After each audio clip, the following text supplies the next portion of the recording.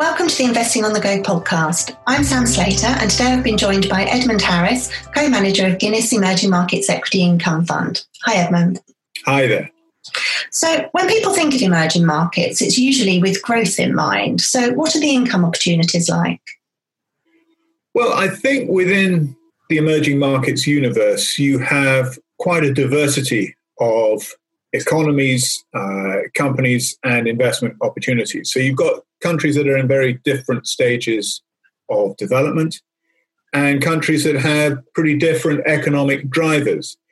And the income opportunities, I think, come about from those businesses that are well established, have dominant positions in their particular sectors or industries, and that are not capital hungry. And the kind of business that you're looking for to provide a constant dividend stream is one that is profitable in cash flow terms, is growing its profits, is reinvesting in that business, and is able to provide on the back of that a growing dividend stream. And we can find examples of those across the universe of sort of Asian countries, across Latin America and Eastern Europe and so forth. But I think we are finding more, I would say sort of 2/3 to 1/3 income opportunities in the emerging Asia regions. And then we're finding the other third spread across Latin America and Europe, Middle East and Africa. And are dividends in emerging markets under threat in the same way as they are in the developed world as a result of lockdown? Yeah, I think the main threat to dividends in the sort of the first instance is the ability of companies to operate. I mean, there are two elements when looking at investing in sort of sustainable dividends.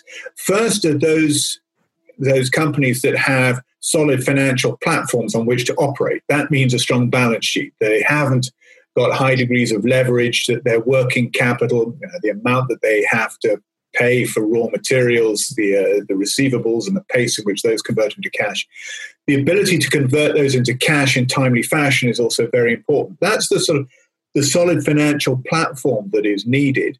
And then on top of that, you have the operations themselves, that they are able to sell products profitably, and they're able to grow their business in sort of cash-based terms.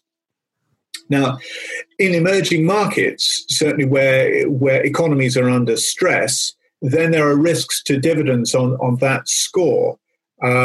And I think that is something that is reflected across the world. What we're not seeing in the same way is the regulatory interventions, where banks, for example, across Europe, in the US, in the UK, are instructed not to pay dividends, not to buy back shares and so forth. That is not something that is so evident in emerging markets. So what we need to focus on are the sort of the standard risks to dividends. How solid is the company's financial platform, its balance sheet, and how capable is it of generating sales and operating in these tougher conditions? And you mentioned just previously about your holdings in Asia and the quite large weighting you have to that area of the world. Do the ongoing trade wars and negative sentiment towards China in particular worry you in any way?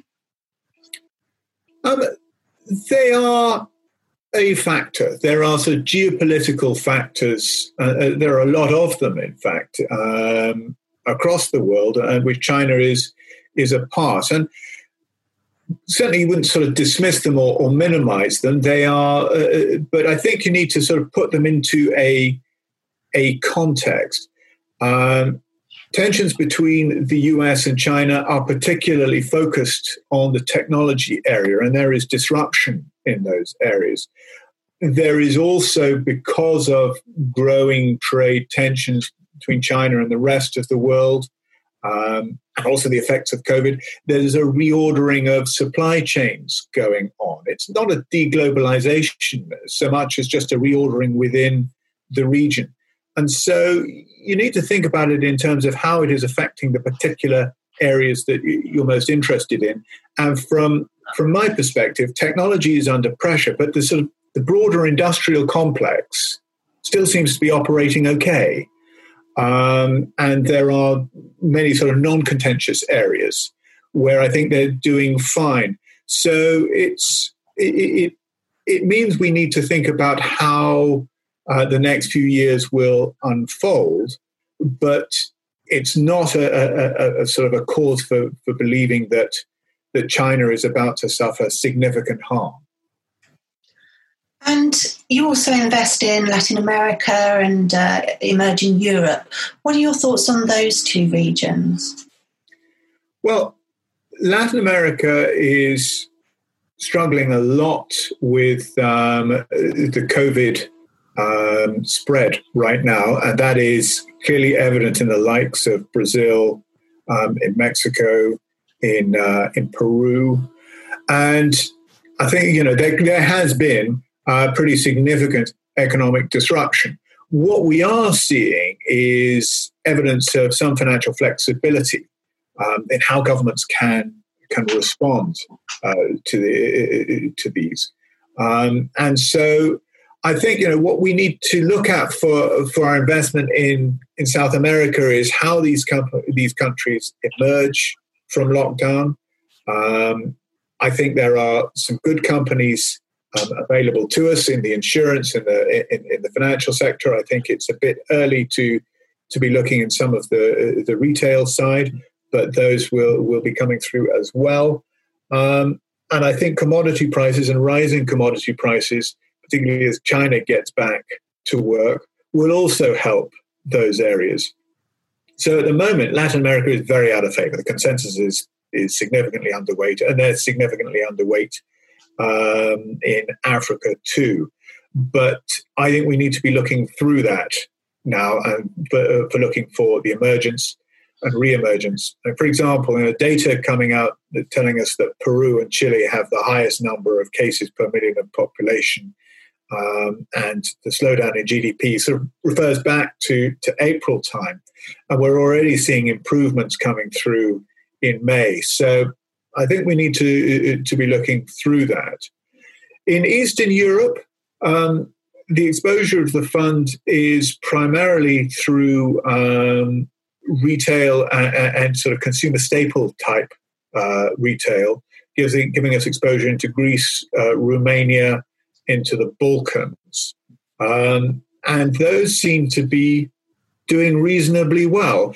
And I think they are assisted by the fact that Europe is coming together in a way that could mean that over the next couple of years, the European Union will grow faster than the United States, which would be it's an unusual set of circumstances. It hasn't happened really since 2005, 6, 7.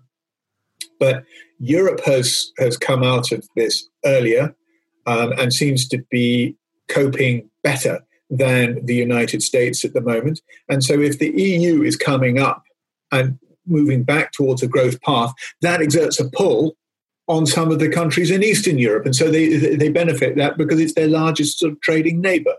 So at the moment, Asia is the sort of consensus overweight. They've been doing better than the other regions. Latin America has been looking particularly depressed, and I think we need to be looking through that. And I think sort of Europe has been a sort of a bit of a dark horse, but I think the Eastern European countries now start to present some quite interesting ideas. And you have just 36 holdings in the fund, and there's obviously thousands in the emerging market universe. And you've got anything from Colombian and Peruvian banks through to a Chinese online gaming firm and a South African food retailer.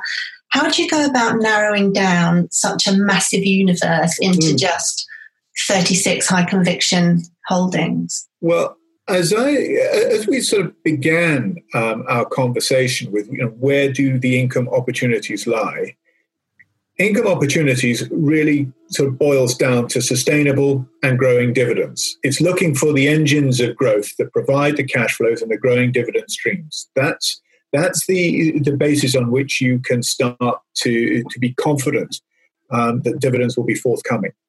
And to do that, you need to identify good quality businesses. Now, those are ones that have solid balance sheets and those that have a sustainable competitive advantage. And we narrow down the universe of potential stocks from around 4,000 to around 400 names of companies that have generated returns on capital above the cost of capital and have done so for an extended period. So in this case, for at least 8 consecutive years. Those that have done so have demonstrated a capacity to beat back the forces of competition, to convert their activities into higher levels of profitability. And if they sustained it for 8 consecutive years, there is quite a high probability that those returns will persist. And it's the persistence that we are after. So if you've got a good engine that you think can persistently generate returns on capital above the cost of capital, so they're creating value, then the dividends that come from that are more likely to be sustained. And so that's our hunting ground. 400 companies with these characteristics, high returns on capital, low degrees of leverage, and a reasonable market size to narrow down that universe and then select from that. And then you're looking at the company itself that seems to be doing well and asking yourself why. What's so good about this company? What is the structure of the sector or the industry in which it operates? What is going on in this country of operations? And so how likely are these to be, these returns to be sustained? So you're looking at it very much from the bottom up. Look at what it is you're going to buy, first of all. Look at the company, then place it in its wider context and decide whether or not you think it can continue to do as well as it has done. And then ask yourself whether or not the market price reflects that likely persistence of returns. And if it doesn't, then you have an investment opportunity. That was really interesting. Thank you very much. I enjoyed that. Thank you. And if you'd like to find out more about the Guinness Emerging Markets Equity Income Fund, please go to fundcalibre.com and don't forget to subscribe to the Investing on the Go podcast. Please note that these are unprecedented times and markets can react very quickly to news. The views expressed are at the time of recording and could change. Please remember we've been discussing individual stocks to bring investing to life for you. It's not a recommendation to buy or to sell. The fund may or may not still hold these stocks at the time of your listening.